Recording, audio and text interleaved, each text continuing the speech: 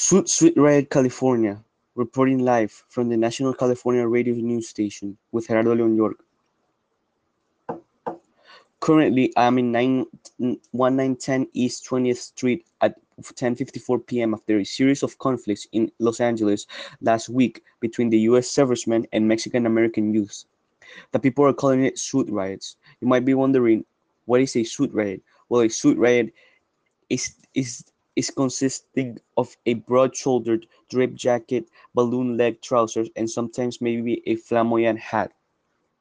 These suit riders would use these in case of anytime they're going to start a riot or protest or anything like that related to suit riots.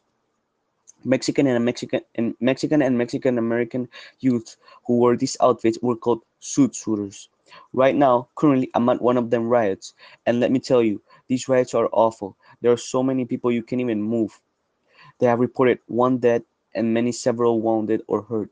You do not want to come to these riots. If I can describe to you what is going on, people are throwing chairs, metal pipes, tires, anything you can think of that can get you killed or hurt. You must stay home if a suit riot is happening nearby your house or where you live. I know you're wondering why these riots are happening. Well, let me tell you. The riots started the riots started last week, June 3rd, when a group of sailors claimed that they had been attacked by a group of Mexican American suit riot followers. As a result, on June 4th, the next day, many sailors in uniforms chartered taxis to the Mexican American community in search of followers at the suit rioters.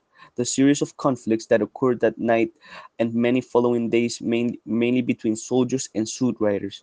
Many suit suiters were beaten by servicemen and stripped of their suits on the spot. The servicemen sometimes urinated on the suits or burned them to streets.